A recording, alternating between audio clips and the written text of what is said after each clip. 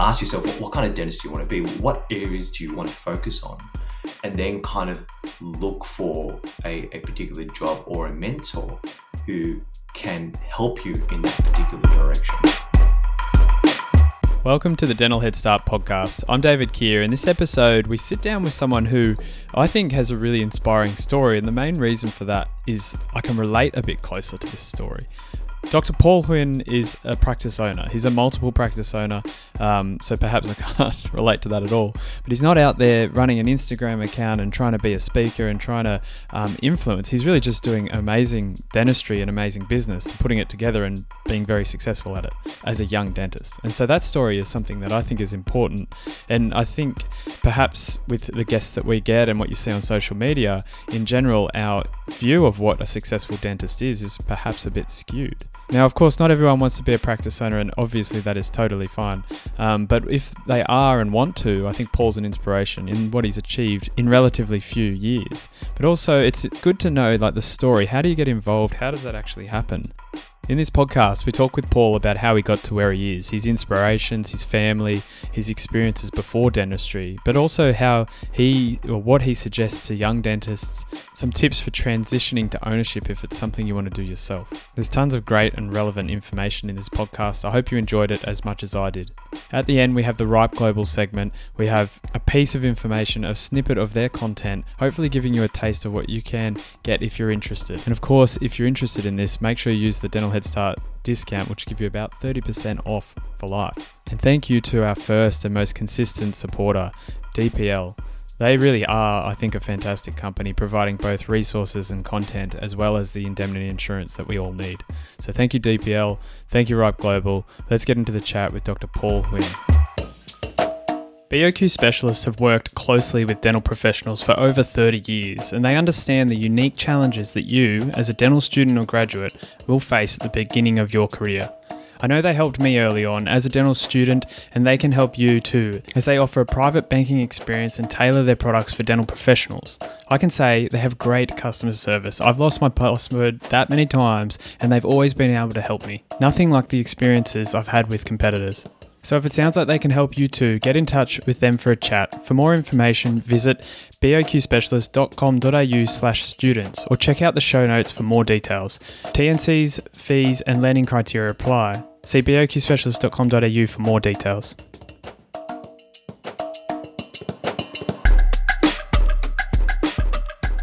Dr. Paul Hwin, welcome to the Dental Head Start podcast.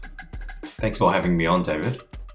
It's my pleasure, and I'm really excited to have this conversation today because one of the things I really want to do with this podcast is get the stories of people who have done things that are really cool. They've been successful, and a lot of the people we get on are people that, you know, everyone knows the name, if you know what I mean. They post a lot of stuff online. They're just the really renowned dentists. That someone like yourself actually inspires me just as much, if not more, because you're a young dentist just kicking goals in something I think is fascinating, which is the business side of dentistry. So, thanks for sharing some of your Sunday with us. No, thank you very much for having me on. Paul, I want to ask, because you are, as I said, you're kicking some goals pretty early. At the moment, you've got a practice in metropolitan Melbourne. You've got a couple of practices in regional. We're obviously going to get into that, how you got into that. Those practices are doing really well. You've been pushing and kicking goals. Why? Why do you work so hard? Why do you do this? I think the working hard ethic comes a lot from my upbringing. My parents, I'm one of three kids. I've got an older sister, I've got a younger sister. We've got quite a big age gap. But my parents both came over to Australia as refugees. So they left the country, a war-torn country, at a fairly young age, you know, in their late teens, early 20s. And they came to a country where they couldn't speak the language. They had nothing. They didn't bring anything with them. And they had to kind of start again, really. And so I guess because of that, their own journey, they passed on the importance of, you know, working hard and kind of going from there, really. So I think a lot of my own traits in terms of particularly when it comes to hard work comes from them, really. Yeah.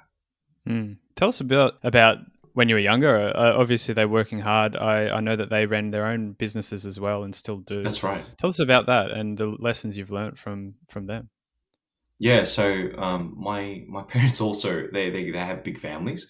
So my dad's one of 10 and mom's one of 8, and yeah, my grandpa was very much a business, but both my grandparents were very I guess involved in the business world, and they passed that on to their kids.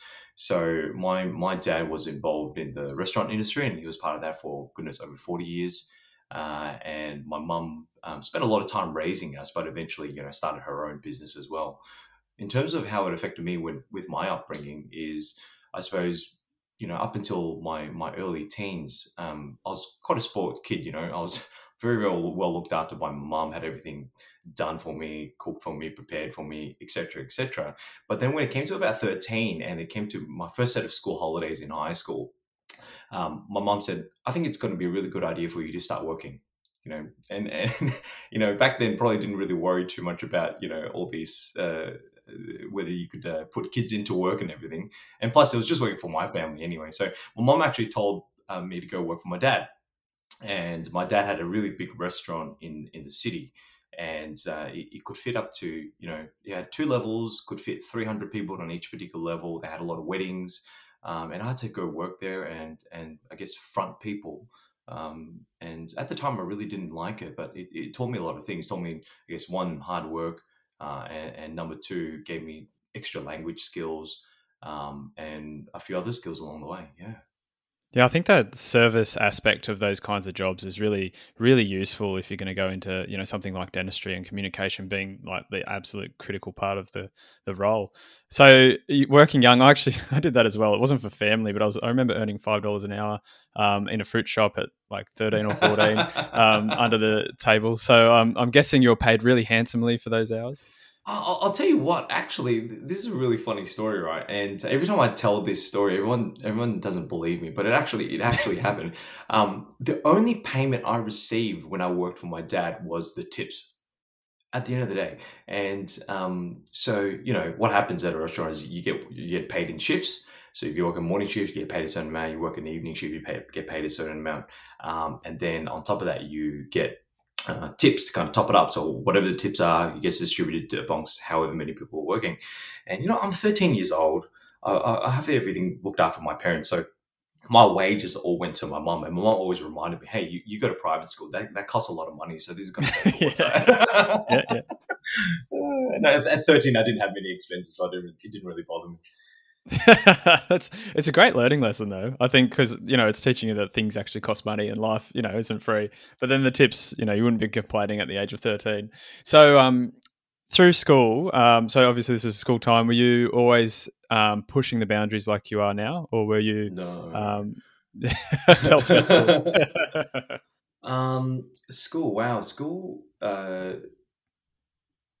Yeah, like I mean, I think the only thing that came naturally to me, and I guess there's a bit of a story to lead into it as well, is going into primary school for at least the first half of primary school. I wasn't very bright. I wasn't very clever. I was a bit clumsy.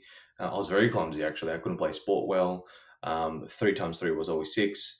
And then one day, mum decided to send me to Kumon for a few years. I'm not sure if you know what Kumon is. It's just like a little. It's still around nowadays, and it's a little, I guess, tutoring company where they've got a lot of these workbooks that you work through.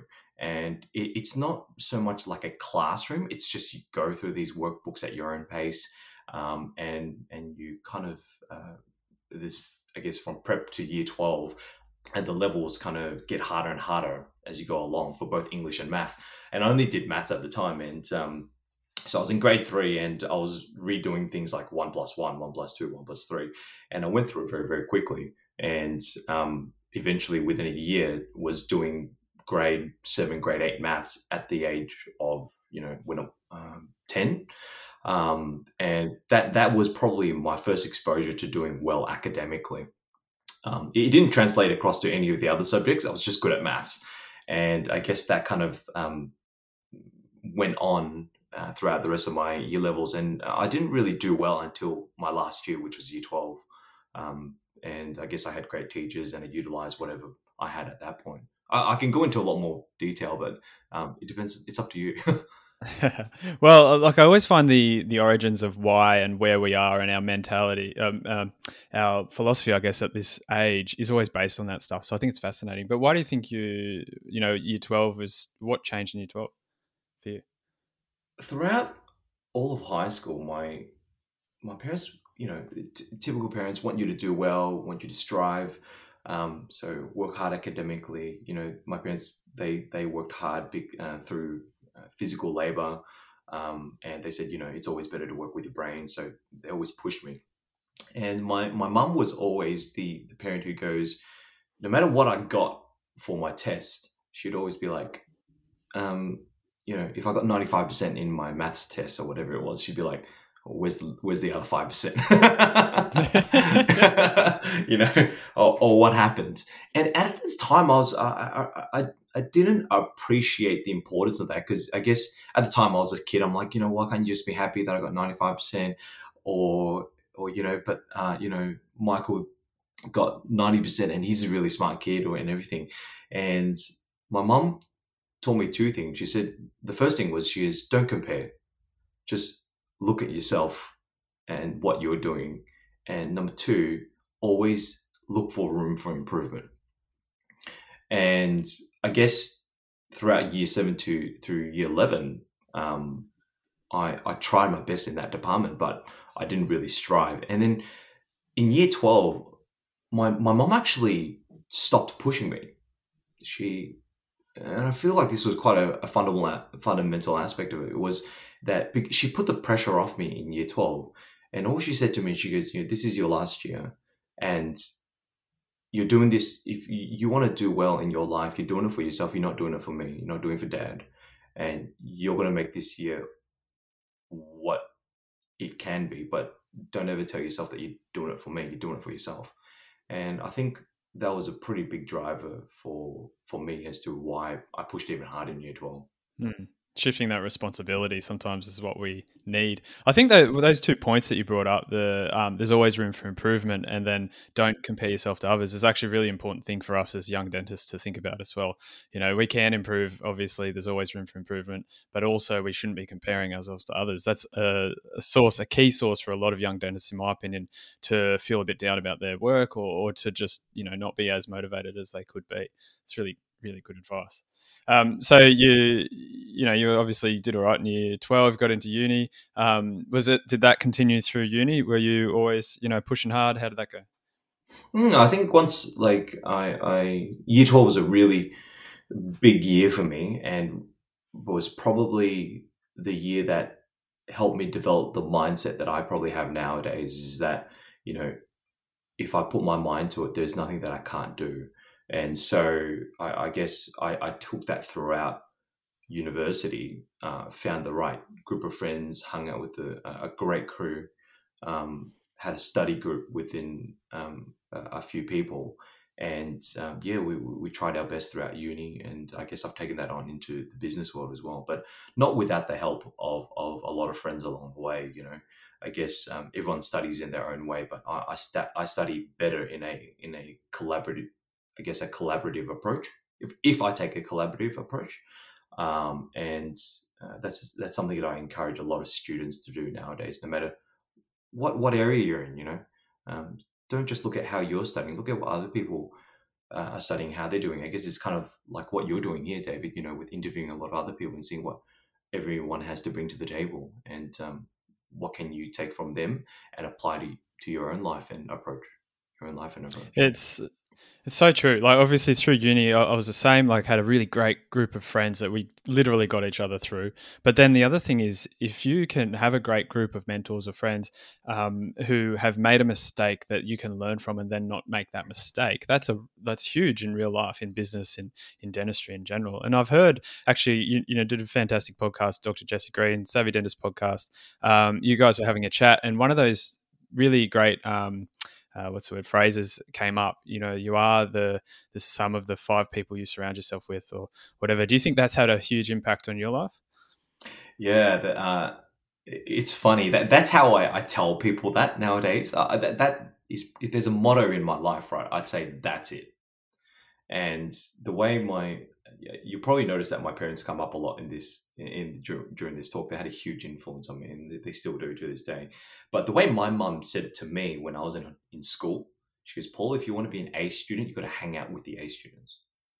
She said to me, if you're a B student and you're hanging out with the C or the B students, and it's not to say that they're bad people or they're not great friends to still have. It's just that they're not going to drive you towards being better or the pursuit of progress or perfection, or whatever you want to call it. But nowadays, I'm very much of the opinion that I'm doing better than I was yesterday, a month, or a year ago, purely through the people I hang out with. 100%. I absolutely agree with that. Anyone listening, that if that's the one thing they take back home, obviously a lot of people have heard that before, but it's fantastic advice. So, you got through uni, you had a good group of friends, some mentors, into dental practice, so private practice. You weren't a business owner from day one. You were very early, and we're going to get right into that. But tell us about your first job. How was that experience? How'd you go? Yeah, we were going into a job market that we were told that there's quite a very big possibility that there will be dental students who come out as taxi drivers, because there's just such a huge. We were like one of the first years where they pumped out they pumped so many dentists out, and there was a lot of fear that we wouldn't get a job, And after a year, we all got a job, but at the time it was quite scary. And I secured a job in regional Victoria, in Ballarat, at a really big practice, 6J practice with 8-9 dentists, a huge team. And it was honestly a dream job in terms of the mentorship that I got from that group of people, and knowing that you're surrounded by other dentists and everything. And I had a couple of very, very progressive bosses who were just really, really willing to share information and help me out whenever I wanted. The number of times I stayed back at work and just had a conversation with my boss, goodness, it was like 2-3 days out of the week, and he'd just be willing to sit there and chat with me. So I think that was a huge, huge aspect of it as well. So I was very lucky, very, very lucky. So was that luck, or do you think you chose well, if you know what I mean? Like, could you foresee that mentorship? Because a lot of people are out there, they're like, yes, I want to get a mentor, but they have no idea how to do it. Or like when they're choosing their first job, which is such a crucial choice, that it is genuinely hard to know whether you're going to get this mentorship or not. Yeah. I was it was interesting. I guess I had, and this is not me bragging in any way, but I just want to kind of get through the process of how I made that decision. But I had 4 job offers. 2 were public and 2 were private. One was in public regional Queensland. One was in public regional Victoria. One was private, this particular job. But at the time, it was only advertised as part-time, so it was 3 days. And then I was offered full-time at an even bigger practice, whose name I won't bring up, but a very, very big practice and well-known practice in metropolitan Melbourne. That was full-time. But I guess right from the very beginning, I said to myself that I wanted to go regional or rural. So I took a bit of a leap of faith in rejecting all those other ones and going for this particular position. And one of the reasons that I went for this particular position was because I felt it was in an environment that was very much a family. Their motto of this particular practice was, our family looking after yours. They'll give it away, but I have no problems in giving them a bit of a toot because they're a great practice. So hi to my bosses if they ever hear this. But one of the biggest reasons I went for them, because it had a really, really strong family focus, and that was written right through I guess the way they approach patients, but also the way they look after their staff. So that's probably one of the reasons I went for them as opposed to the other 3. Yeah. That's actually a really good point. So really what you're saying is they had a clear purpose and mission, and they were able to communicate that well enough for you to get it, which means they're organized. I actually think that relates directly to the fact that you're going to get a bit of a better environment. That's a really great point. You said a bit lucky because you got 4 jobs, probably just because you worked really hard to get those Thanks, job David. offers. So like, let's be honest, you clearly applied well, like in a range of places.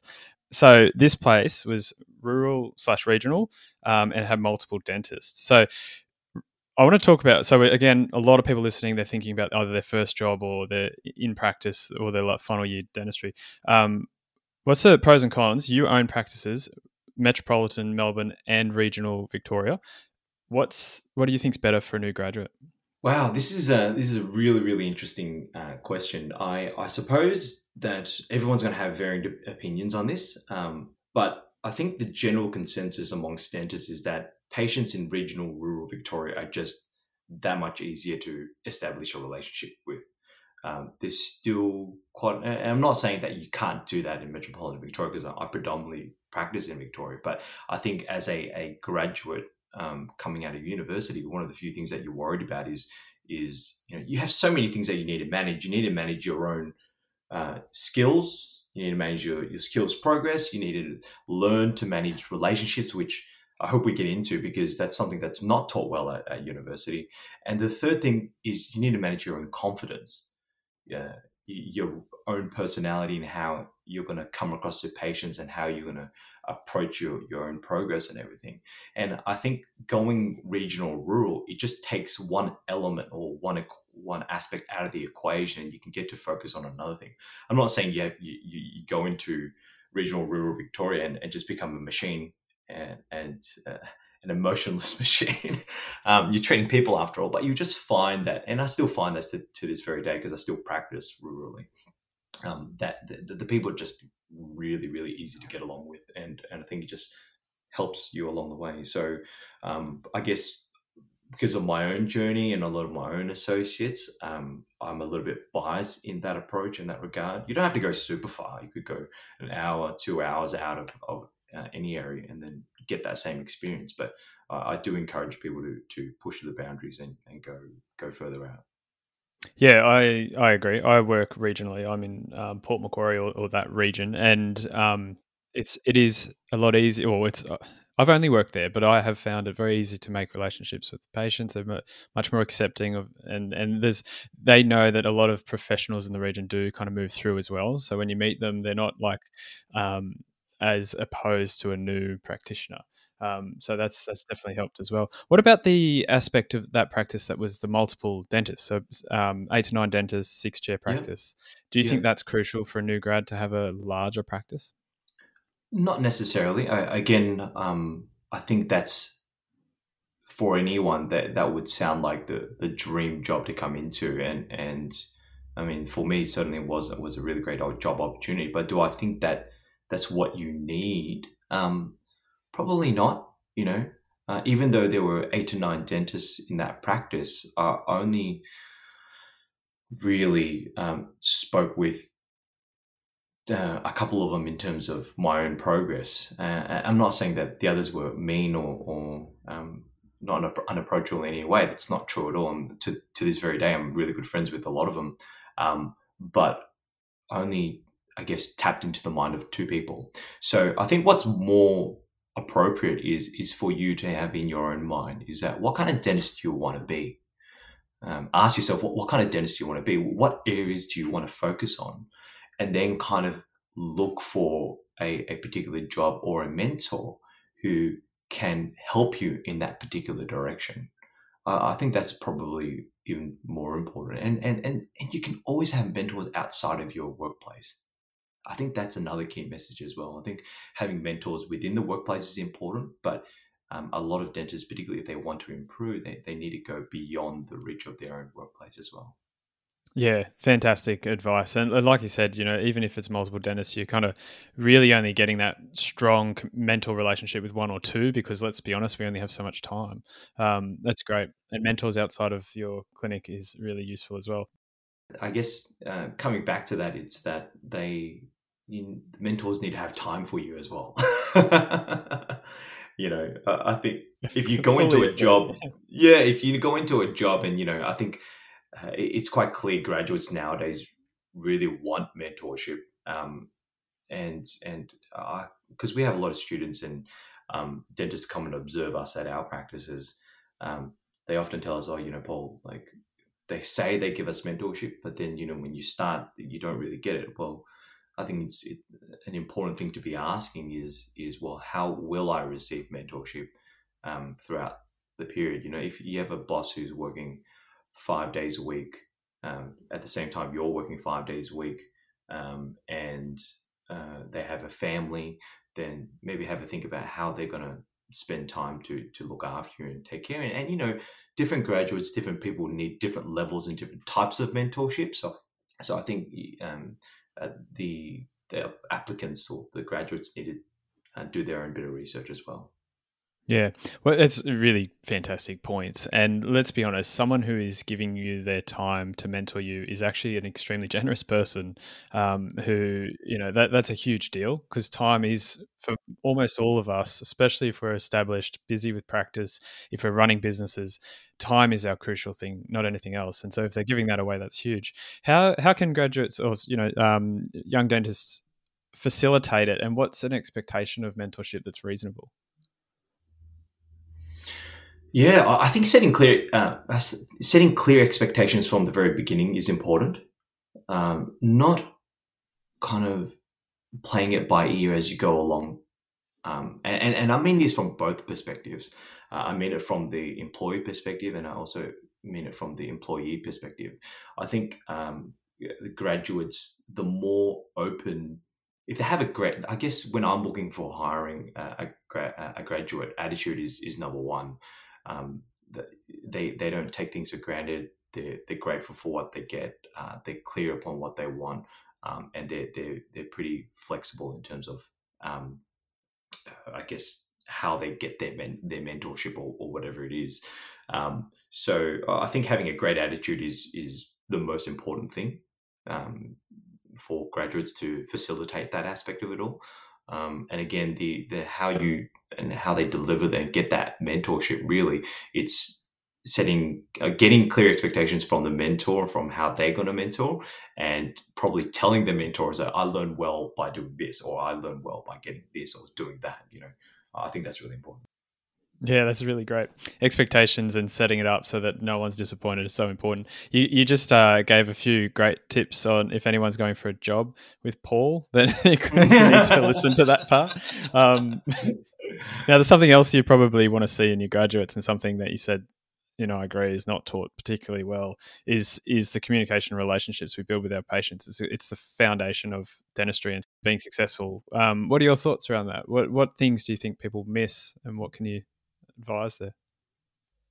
You've interviewed a lot of people, David, and I don't proclaim to be a communication expert on this, and you've probably got even better advice from everyone else. But I guess the general consensus is that, if you want to do good work, you got to learn to communicate well, because until the patient accepts that treatment, you're not going to do it. So communication, I think it's just not taught at all at university. And one of the areas that I think graduates tend to put on the back burner when they're working, because someone once told me that the 4 or 5 years of dental school that you go through, the clinical hours only amount to 6 weeks of full-time work. That's quite brutal, but quite true. So when you first come into university, you're just focusing on the skill aspect of it all, and it's quite easy to kind of lose focus on the fact that, hey, you've got a person on the other side of the chair, and you need to understand their emotions, understand their desires and their needs. And sometimes the patients themselves don't understand their own desires and their needs. And until you work that out, or until you realize that, you probably won't get the same amount of success as if you were to start learning about communication early. And it's one of the areas I'm super passionate about. Yeah, that's fantastic. You said, yeah, I have interviewed a lot of people, but to be honest, I think everyone's opinion on this is really important, because communication is a very personal thing. And in my opinion, you can learn from, like, for instance, I've learned probably 10 different people on communication, or more, probably 50. I've interviewed 50. But my style is a culmination of all of that. And if you know what I mean. And so everyone's opinion is important. Every avenue you can get to grow in this space, whether it's around emotional intelligence, communication, pure communication, or managing anxiety, or whatever it is, I think it's all very, very important. Are there any things you did early on from that point of view that were useful, or things you would recommend a graduate does, courses, specific topics, etc.? Right. Around communication, right? Yeah, yeah. Look, I didn't even. I think in my first year, I was really scared to do any courses because I didn't know which one was the right one to pick. But I started off with Prime Speak, so Prime Practice. That was one, and I found that was a really great one to begin doing. I've followed that up with the Relaxed Dentist. You name any course, I've done everything. And I found that I always took 10-20% out of each one and molded it into my own approach, and Jesse Green runs a fantastic productive associate conference that nowadays is the framework that we use a lot of the time with our students and associates, and we find that that's a really easy way to access it. But I think when you go into any communication course, you'll realize that it's like I said before about the associate and graduate setting expectations from the very beginning. The approach with patients is the same. You need to you will get better answers by asking better questions, and finding out what the patient wants, what they need from the very beginning, and even educating the patient from the very beginning before you look inside the mouth, will lead to a lot better relationship establishment and greater case acceptance.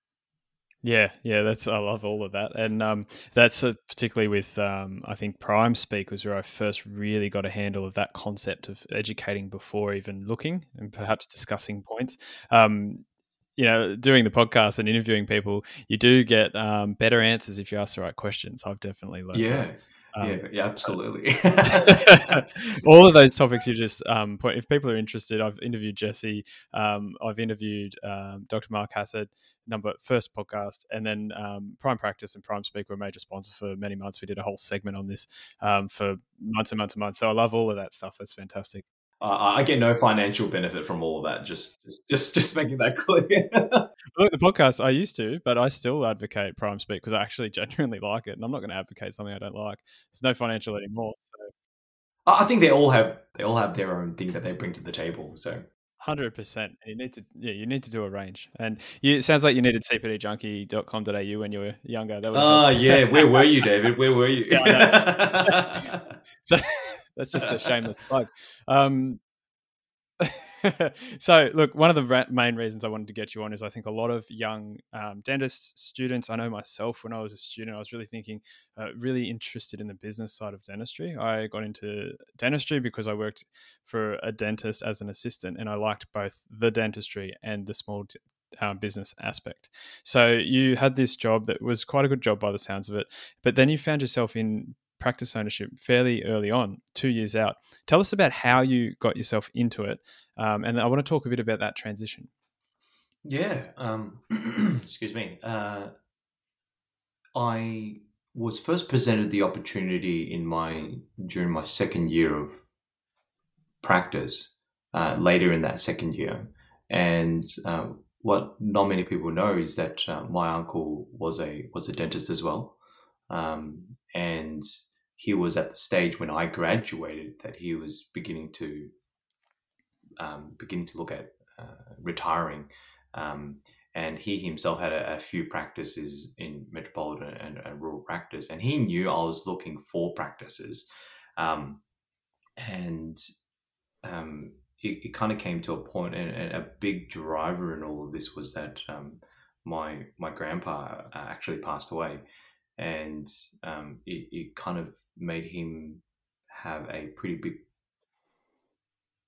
it forced a pretty big change in my parents as well, but his outlook on life and what he'd been striving for and working for so many years. And he just basically said to me during my second year, he goes, Paul, I know you said that eventually you want to get into practice ownership. I have a practice in Melbourne and it was a practice that I used to go see him at. And he said, it's not doing well. It's in a very competitive environment. If you want to start your practice journey, I'm willing to sell it to you for a decent price, and you can give it a shot.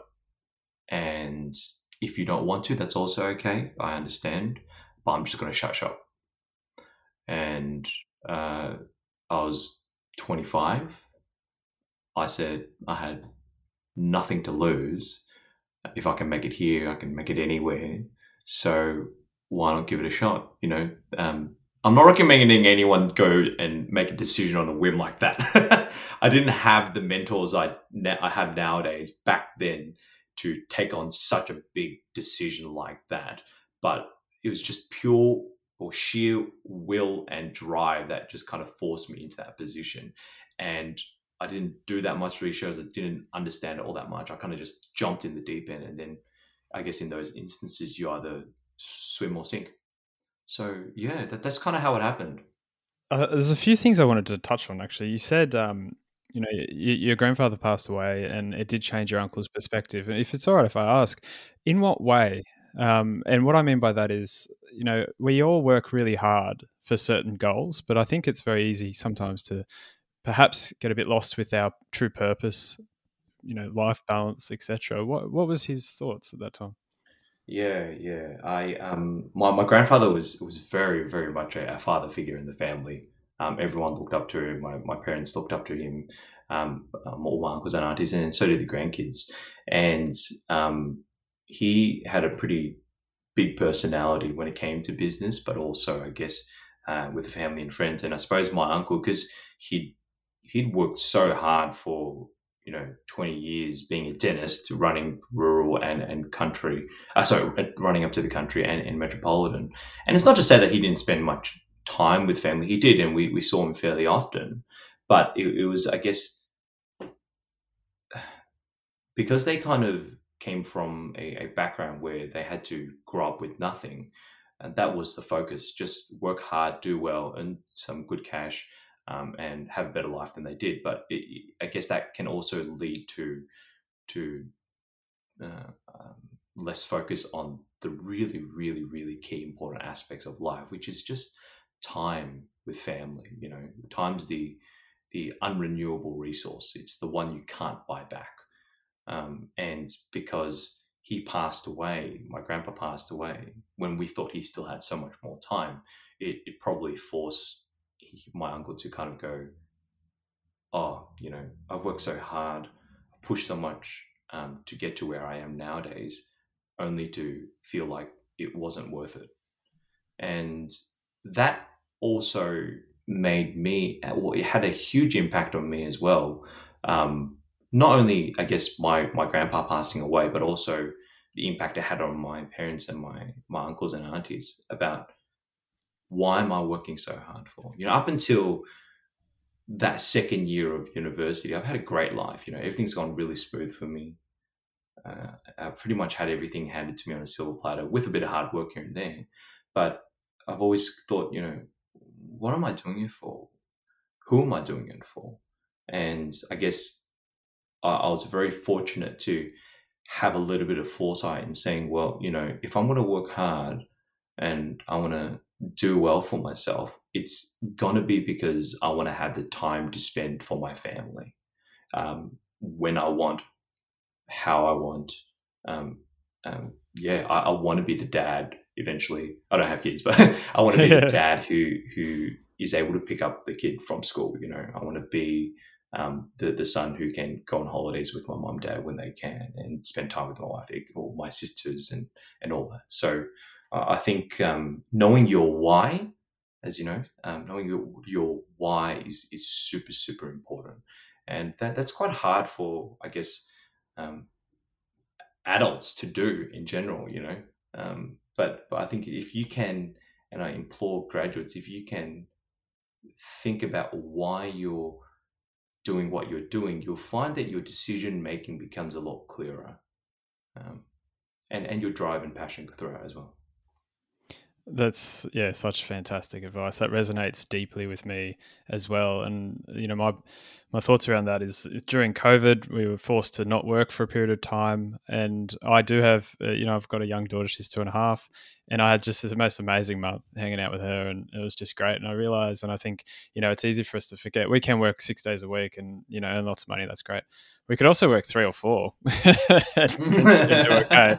I'm not a practice owner, so obviously with practice ownership, it changes things. But, I do 4 days clinical, 1 day podcast, CPD junkie, whatever. I love to keep myself busy, but I love flexibility, and that crystallized my purpose and all the rest of it. And I think that was a really useful thing to know now to allow me to make my decisions going forward as well. So thank you. I appreciate you sharing that as well. You said something I thought was interesting. You said I wasn't sure if I wanted to get into practices. You said plural. Were you always thinking this is going to be a multiple practice gig for you? No, absolutely not. I'm very much of the opinion of myself anyway that I'll take on opportunities wherever reasonable, and I'm too young to say no. If you ask my wife and my family, I'm a yes man. I'm a real yes man. Sometimes to my own detriment. Yeah, exactly. Like I guess the same approach with his practice. When he came up, I was like, "Do you want to give it a shot?" I'm like, "Yeah, I do want to give it a shot. I'm 25 years old. What have I got to lose? Let's get into it." And I guess when the practices in the country came up, I had the same approach. I didn't know what I was getting into. My girlfriend at the time, now wife, said, "Are you sure this is what you want to do?" I'm like, "You know what harm can come from it? I can only try it my best, and if it doesn't work out, then I'll sell the practice and everything." Again, don't take financial advice from me, but make sure you do your research, talk to your lawyer's accountant that it's the right decision. But I guess if you strip that all away, it's kind of like I'm too young to say no. That's probably a big thing. Yeah, that's a fantastic. I think that's really good philosophy. Don't take advice from us, but I do. I think that's great. Let's be honest though, and correct me if I'm wrong. I'm not a practice owner. I do love business, but really, are you ever ready for that? Like, do you think you can be ready? No, absolutely not. I don't think you can be ready for any journey that's gonna shift your life in a huge way. And I feel, whether it be, buying your first home or buying your first practice, doing the procedure for the very first time, you can prepare as much as you can, analyze as much as you want, but it still won't set you up for the journey that you're about to take. And that's a reality I think a lot of people struggle with, that they feel like they need to be super, super, super ready, and understand and study everything about it before jumping in. But you've kind of got to, and again, a really good mentor of mine told me this, is build the bicycle as you ride it. Yeah, build the bicycle. I've heard that mentor say that. I think. Have you? Thanks, Jesse. Yes. So yeah, no, I don't think you can, and I think you just need to be ready to a certain extent to take the plunge and learn as you go along the way. That's fantastic. I like how you related that to a lot of other life things, because I fully agree. In many life things, buying the house, having kids, going on the big holiday, buying the practice, doing a procedure, all those things, it's the same. You're never really truly ready. You got to jump. Now, this is the opposite side of that coin. What do you wish you knew before you got into private practice ownership? Sorry. What did I wish I knew? What do you wish you knew? What do you wish you focused on a bit more, maybe before you took that plunge? Probably because I didn't do as much research into it as I should have, but I probably didn't anticipate how stressful it was going to be, particularly in the first 12 months. There was just like such a shift in thinking, so much that I had to learn, despite me attending courses and everything. I just really didn't anticipate the stress that it would probably put on me. But fortunately, I had a really great support network through my family, and my girlfriend at the time, who kind of filled in the other aspects of my life while I focused purely on the business. So what do I wish I know, but I had at the time, is that the importance of a support network to help you through that stress, whether it be through business mentors, practice mentors, your family. Don't do it by yourself. It's too often do we feel as dentists and as dental practice owners and even business owners that we're doing it alone. We're in this journey by ourselves. And the reality is it is stressful. It's worthwhile. It's absolutely worthwhile, but it's definitely stressful. Mm-hmm. That's a really good point. You're talking about the groups, business groups and groups through uni, that's what gets us through. That's really useful. To give someone some perspective who's not really sure, wouldn't know, how much time did you have to commit to that practice when you started? Yeah, I was. That practice was only open 3 days at the time when I first joined on, and we increased it to 6 days, and eventually 2 evenings. So physically, I was working heaps. I was coming home, spending my weekends focusing a lot on the paperwork stuff. So goodness, easily over 50, 60 hours a week for at least the first few months. And, that tapered off eventually because I figured out strategies on how to do things better. And I had mentors in certain areas as well. But it took a lot of my time. It became my life, and to an extent it is nowadays. And people often ask me, Paul, is it any more, does it get easier? I think it does get easier, but I think a key aspect of it getting easier is because you learn to manage the stress better as well. So I think that's probably a key. So learning to manage your own stress, recognize when you're stressed, and having strategies to manage that is equally as important. So yeah, I'm not sure if that answers your question. Yeah, I think that's a fantastic piece of advice, though. The fact that, it doesn't really get easy. You just get better at managing it, managing your time, managing your stress. That's really great. What gave you the most stress in this early first practice at the start? I think Can't say everything. no. I think at the time, and I think on behalf of all the other practice owners, I will say staff. Even to this, to this very day, yeah, it was staff, and I'm not saying all the staff were bad. Some of them are still working with me, and they're fantastic, huge contributors. But all of a sudden, when you come out as an associate, all you want to be is liked, right? That was me anyway. I want to be liked by my patients. I want to be liked by my nurses. I want to be liked by my boss, and etc. etc. But when you become a business owner, you learn through the hard way that's not necessarily the answer, because sometimes all of a sudden you're responsible for them, and when you're responsible for patients as well as your staff, you'll find that their approach to you is very different as opposed to when you are an associate. It's not that easy to make them just like you anymore, because all of a sudden you're the person who pays their bills.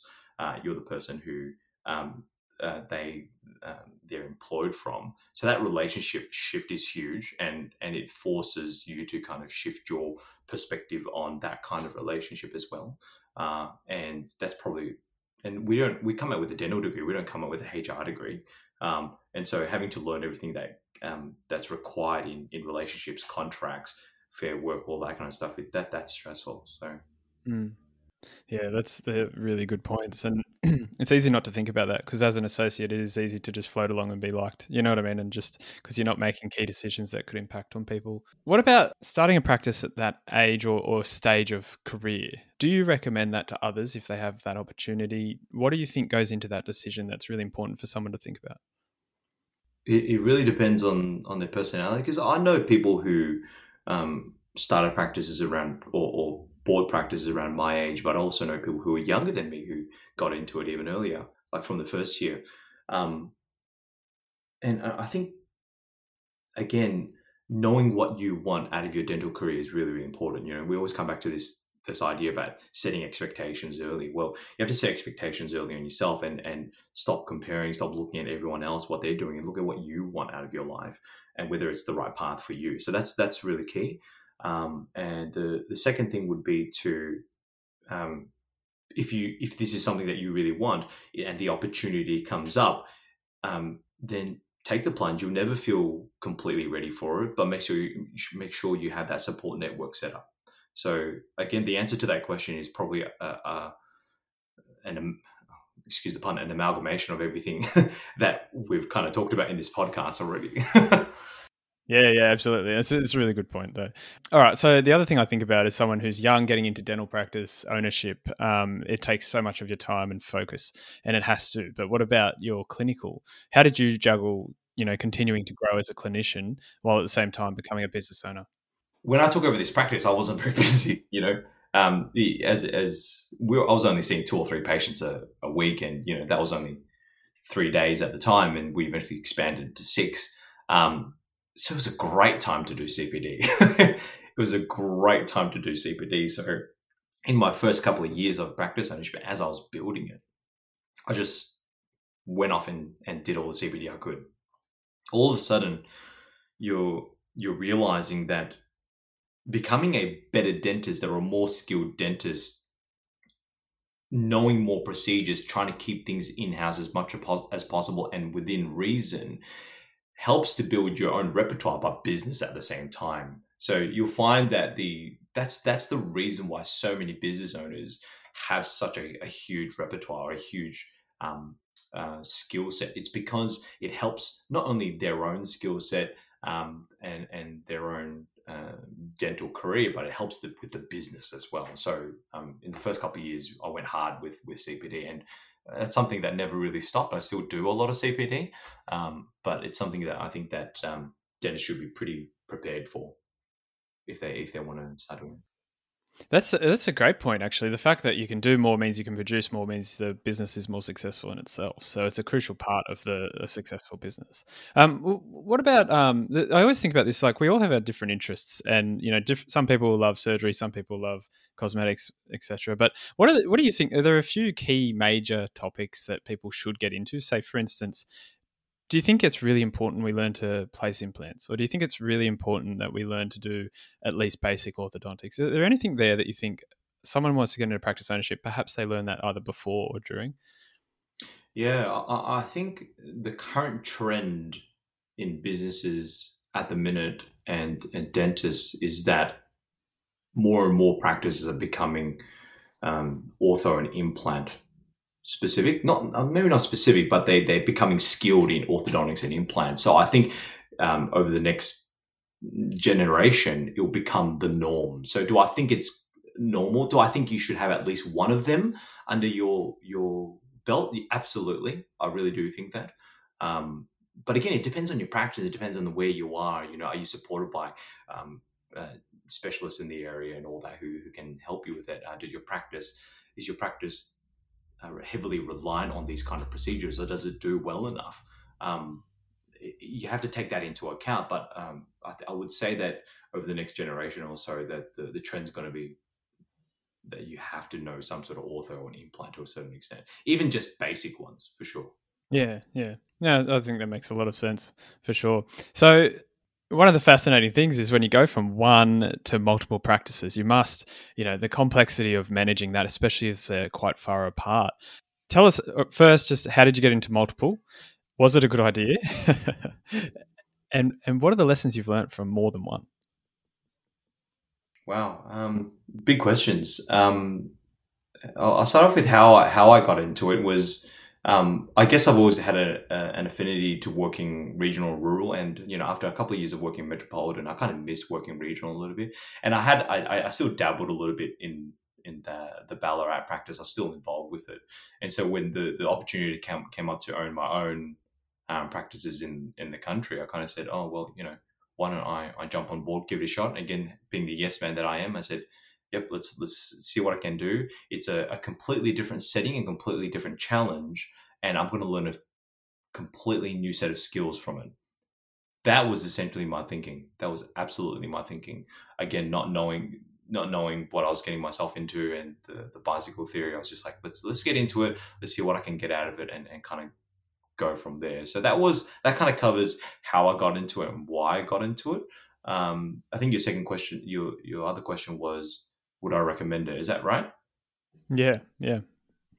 Everyone's I've thought about this a lot, and I would say that everyone's definition of success is very different. For some people, it's a boutique style practice, single chair, or could be multiple chair, working with with a couple of associate dentists or therapists, hygienists. For other people, it's one massive practice, like the first one I worked at. And for other people, it's this journey that I've taken, which is multi-practice ownership. So I can't say that I don't recommend it, because I've personally gained a lot of success from it. But at the same time, it brings along its own challenges that you have to manage. So it's kind of a something that graduates and dentists themselves have to figure out, which path of success am I more likely to pursue. And this is the thing, is once you've chosen it, run with it, to give your absolute best shot. Don't think, oh, I should have done that, I should have done this. Don't say that until you've given it your absolute best shot, and done everything within your own power to make it successful in your own way. So I could have very easily just done one. Sorry, I'll take that back. I could not have very easily done it, but I could have easily just focused on. Sorry. I could have very easily focused on one big practice and kind of striving for that. But this is the hand that I dealt, or the hand that I put myself in, and I've run with it, and I've tried to make it the best of the situation, I guess. Yeah. Yeah, that's great. What are the challenges you've experienced with the multiple? So the thing is, you'll hear this term thrown out a lot, particularly nowadays in the entrepreneurial community, and it's about scale. And the thing about scale is that we always focus on scaling good, but when there's also the possibility of scaling bad. So remember that topic that I told you? You asked me what's the biggest challenge I have as a business owner, which was staff. Well, when you have multiple practices, it grows exponentially. So all of a sudden, it's like trying to manage. And when you're not in both areas at the same time, how do you manage the staff who are happy and unhappy? How do you manage productivity of the dentist? How do you manage their happiness and all that kind of stuff? It certainly becomes a challenge, and trying to keep in touch. It's its own challenge for sure. Absolutely. The other aspects would be just trying to manage expenses as well. In managing business, there's fixed costs and variable costs as well. There's some things you can't change, but other things that you can. So having multiple practice owners brings a lot of benefit in terms of deals that you might be able to negotiate through suppliers, et cetera, labs, all those kinds of things. But equally, increased fixed costs such as rent and all that. So trying to manage those is another challenge too. So what's the key? So don't just do it for. So don't just do it for the sake of doing it. That's what I mean. Yeah, which is fair enough. Like you said, from the very beginnings, having a clear purpose. So what's the key to success in that then? Obviously, you're relatively early in your journey, but you're kicking a lot of goals, and I think it's amazing and impressive. So what do you think are the fundamental things that you've learned from mentors, you've learned in this community that have helped you? Having a really clear organizational structure. And on top of that, having clear job descriptions and for the people who you hire to fill in those positions. And so when it comes to structure, I don't mean that instead of as being just dentists and practice manager and nurses. When you're working across multiple practices, you can't manage it yourself. And particularly if you're working 4 or 5 days a week, you need someone who's next to you kind of to help maintain the relationships and the communication between each particular practice. So, I have a group manager who helps me look after a lot of things. And then at individual practices, we have team leaders or practice managers who kind of manage those individual sites themselves. And we have a core group of what we call leaders and a leadership group that we essentially maintain contact. And they're the main way we deal with things and address things. And coming back to the organizational hierarchy as well, is that my second in charge, she looks after the staff a lot, and I look after the dentist. So again, having clear expectations of who does what and who's responsible for what, and it's something that we still struggle with, but we're working really hard on it, is following up, and following up. We often, we talk about delegation, but I find too often people are abdicating. And what I mean by that is they give that role to someone else and it's gone. It's gone. In 5 weeks later, you're like, oh, hey, did you order that material that I asked you to order? You just don't want that. Oh, that resonates extremely closely to my heart, with particularly with the podcast and CBD Junkie. It's very easy to abdicate instead of delegate properly. So follow up. Thank you for teaching me that one Oh, today. that's all right. That's all right. Last thing I wanted to ask from this topic, and we'll kind of close things off a little bit, but Sure. being relatively young, do you find that has that had an impact on your ability to lead the team? Do you think there's anything there that people should be thinking about if they are a young leader? Yeah, this is a really good question. A really really good question. And to give you an idea, when I went into my first practice, all four staff were older than me, and they all could have been my mums, right? And I had this internal struggle that that they're listening to someone significantly younger. What's stopping them from thinking or saying, why should I listen to you? So I find that how you hold yourself and the values that you have and how you express them to your team are a lot more important than age. Um, if you can kind of direct the narrative in that aspect of it all and show that you have a mind and a way of thinking beyond your years, that is a lot. People see that a lot more than they see your age, if that kind of makes sense. Whereas if you're taking a very immature approach to a lot of different things, then it's just going to come out through your actions. You know what I mean? So do I think it's a challenge? I think at the beginning, yes, but I think what I've just said would help any budding practice owners help to manage that a lot better. And I'm sure you'll agree, but as a young dentist, we have the same challenges with relationships with our patients, and it's easy to think, oh, they're not going to, trust my view, or and it's the way we carry ourselves and the clarity of our and confidence, etc., that really makes a big difference for them. But do you agree with that? Is there anything you want to add to that from a patient point of view for young dentists? No, I think the key things are obviously when a patient is trying to decide whether they want to work with you, is relationship comes first, right? First of all, do they like you? Do they know, like, and trust you?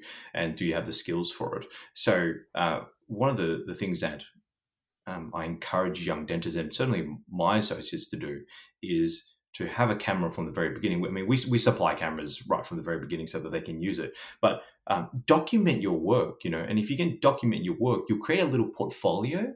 And, when you're recommending a composite veneer or a crown or even a composite overlay, have a few photos that you can show them to kind of help them see your skill set. Because too often are we reliant on the conversational aspect to judge someone's skill set, but sometimes that's not enough. Sometimes they need to see hard, objective evidence of that. And taking photos would be a huge aspect to helping with getting case acceptance. I love that. That's the world we live in right now, isn't it? Like, there's no way you buy something online without clear, evidence, so to speak, of it, and it shouldn't be any really different for us. Let's think about, your career. You're doing great things. I look forward to seeing the rest of your career. It's going to be amazing.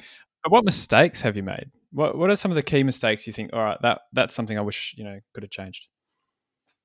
I think I wish I got into CPD earlier than I did.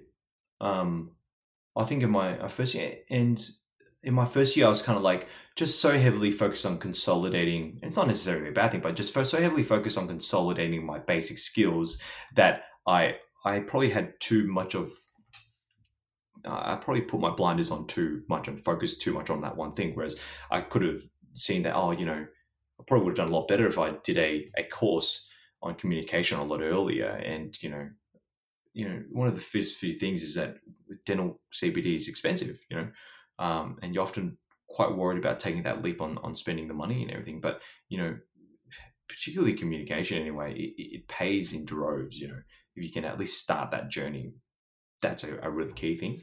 And the second thing of all would be to have a support. I mean, I did it pretty quickly, but again, I always think, I could have done a bit earlier. Establish a support network and a group of people who motivate you and are doing things that you want to do eventually. And that comes back down to you are a reflection and the average of the top 5 people you spend time with, selecting the right mentors to be around. And I think that will help you along with your journey.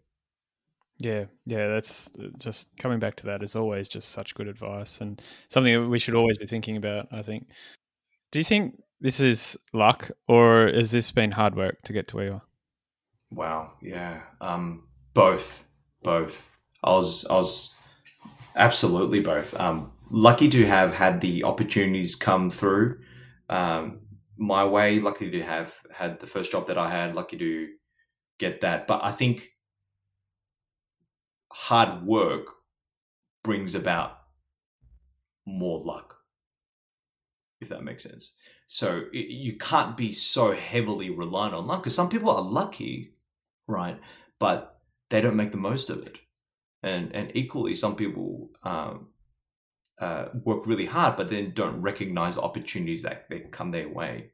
So I think they both go hand in hand. And the reality is, work hard, you'll get more luck. And when the luck comes, recognize it and grab it with both hands. I love it. I love it. The saying I like is make your own luck, because let's be honest, luck's not even a real thing. It's just it comes because you create those opportunities. I want to ask you two final questions. They're the same question, but for two different audiences. So what is that one best tip you can give to someone who's a young dentist? They're an associate at the moment who's looking to go into to ownership. Sorry. What is your best piece of advice for that person? Go talk to a practice owner of a practice that you can envision owning. So if you want to have a big practice, or you want to be a multi-practice owner, go find someone who's already doing that and become and try to become their friend. Make yourself have a great attitude, and try to make them your mentor. And I think you'll learn a lot that way. I think that's the best thing you could possibly get. Yeah, and it still comes back to that awesome saying, the 5 people, right? So the last one is now thinking about someone who's about to graduate or in their final year. Perhaps a close relative of yours, Erica, who's amazing, does our social media and a lot of administration. If you're listening to this, the reason you hear this is because of Erica, which is Paul's sister. So imagine, what would you tell that person about to graduate? What's a tip or a thing, even if it's just a clinical tip, just something that you really think everyone needs to know this?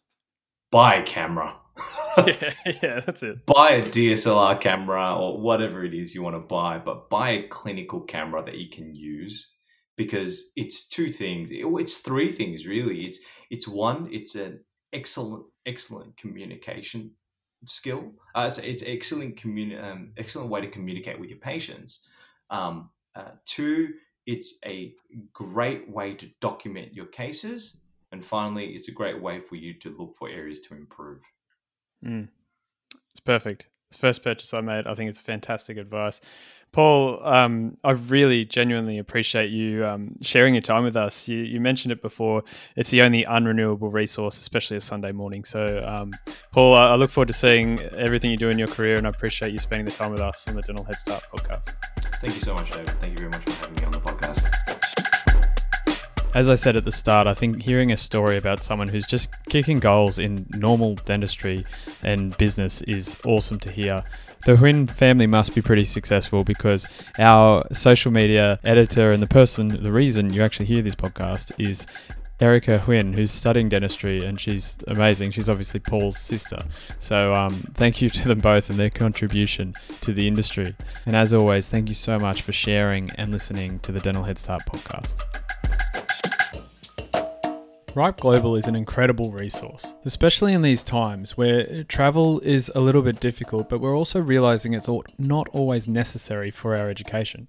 Especially when we're starting our career, we just want to get as much as we can, and a platform like Ripe Global's membership is perfect for that. But Ripe Global is a lot more than that. They've got the fellowship in restorative dentistry, and while it's already started with the posterior dentistry course, they've just released the anterior dentistry course, one where you're going to learn about composites, aesthetics, isolation, and indirect work as well. One of the hardest things to do in dentistry is the single front tooth, and this course is aimed at helping you improve that skill.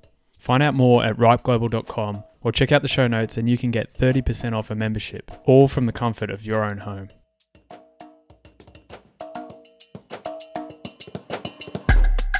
Thank you so much for listening to the Dental Head Start podcast. I genuinely hope this is helping you become a better dentist. So if you like what you're hearing, make sure you subscribe on your podcast player. And I want you to do me a favor. I want you to go to social media and share something that you've appreciated from us with one of your friends. That's how the word gets out. That's how more people gain and benefit from what we're doing. And if you're a dental student or a graduate and you want to get a head start, go to dentalheadstart.com/start to find everything we're doing to help dental students become great dentists.